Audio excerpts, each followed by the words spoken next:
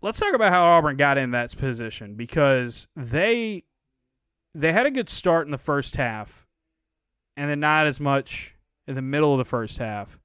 Then the starters pull it out, build a decent lead at the end of halftime, get off to a good start in the second half, or right before halftime, get a good start in the second half, and then it comes right back in. Ole Miss goes on this big run, mostly reserves on the floor.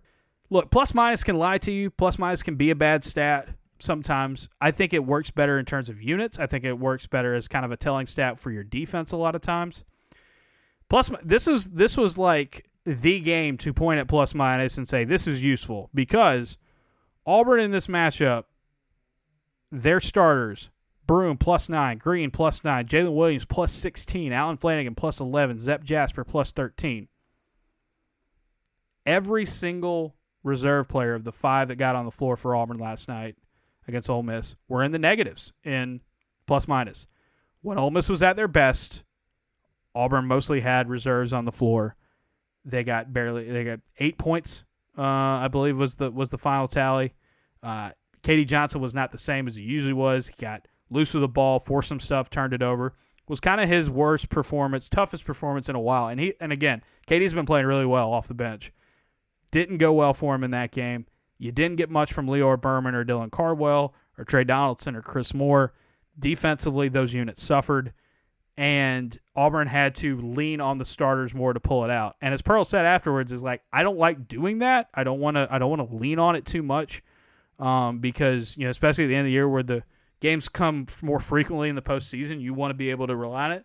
And here's the thing: look, Auburn does not have. We've talked about it all year long. Auburn does not have NBA lottery talent jumping off the page. It's a team that has had to grind for a lot of their offense this year, lean on their defense, lean on their rebounding.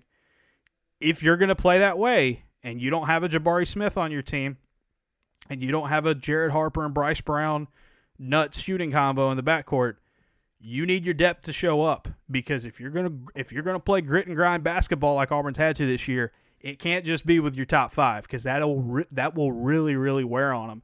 And in this game, it was just, you don't need everybody to be Superman coming off the bench, but you need something out of multiple guys. And it just was just not good performances from the bench that allowed Ole Miss to get into the game. And it in both halves, you can see where Ole Miss hung around and then took the lead based on what was happening when Auburn had most of their starters getting rest that they need. They can't play 40 minutes every day, not in the SEC.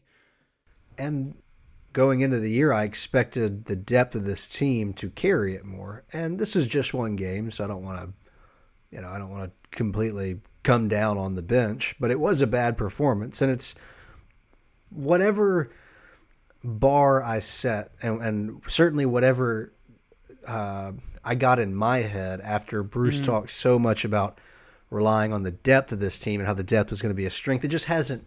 I don't know if it's consistently been what I thought. And again, maybe you're listening to me going, well, that's relative. It's all in your head, Painter. But I do think that it leaves me feeling a bit disappointed with what it's gotten out of the bench at times, especially during this tough stretch where, quite frankly, they've just come up a little bit short a little bit too often. Well, think about it this way. Last season, Auburn was bringing Jalen Williams off the bench.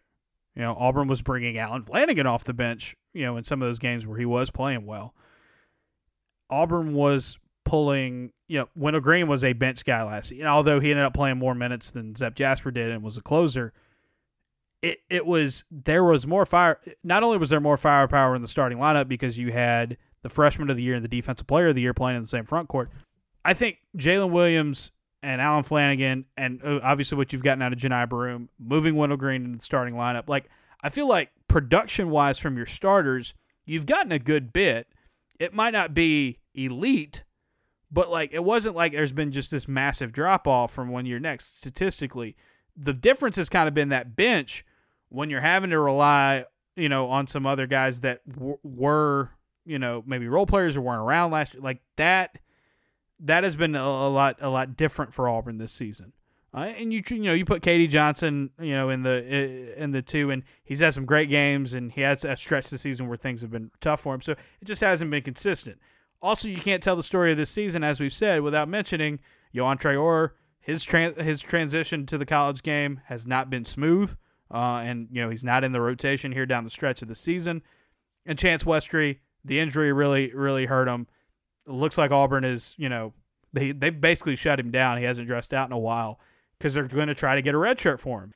In a perfect world, maybe it's a more natural transition for your O-line, and every guy's going to do things differently. Not every 5-star or highest 4-star is created the same.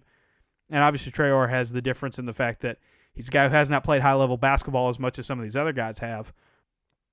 Additionally, like not having Chance Westry, who looked so good in Israel, Auburn was expecting like no shade at all. And I want to be very clear about it because there were some questions about him in the mailbag on Friday, if you're reading it.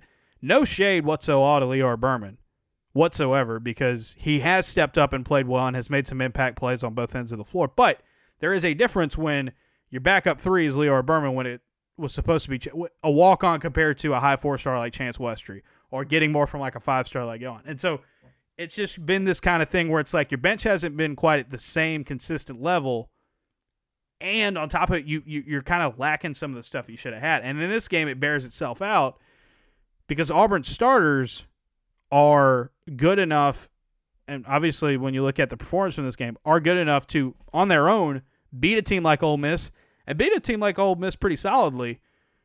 However, the bench wasn't enough to compete with what Ole Miss was doing on the other side on a consistent basis, and it almost cost them dearly. You're glad you're able to lean on, Green and Broome, and obviously Jalen and Allen and Zepp play really, really well down the stretch. But yeah, it's just one of those things where like it can really come back and bite them